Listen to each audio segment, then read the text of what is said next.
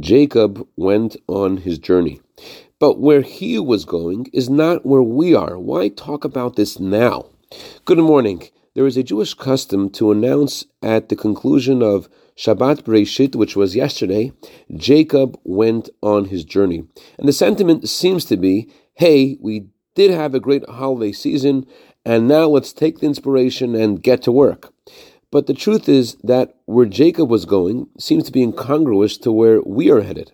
The verse Jacob went on his journey is referring to Jacob's return to Israel and his return to his saintly father Isaac.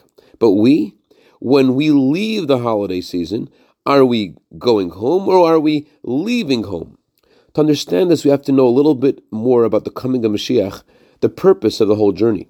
When Mashiach comes, we will not only experience godliness and light in the holy temple in Jerusalem, the whole world will be full of God's light. But how does the light get there?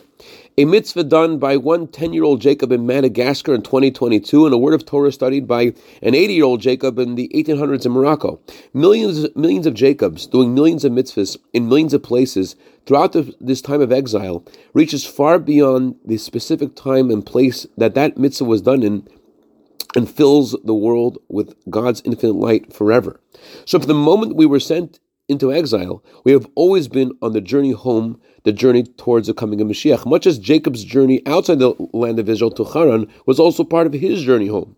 Our departure from the holiday season into regular non-holidays is not about stepping down and stepping up to the plate. It's about taking a step home, a step towards bringing Mashiach, by bringing the light of God into the parts of the world that seem to be a step back and a step away. I'd like to dedicate a minute of Torah today to my dear daughter Rosie in honor of her birthday tonight for a year of bracha v'atzlacha begashmis v'ruchnias. Have a wonderful day. Jacob went on his journey.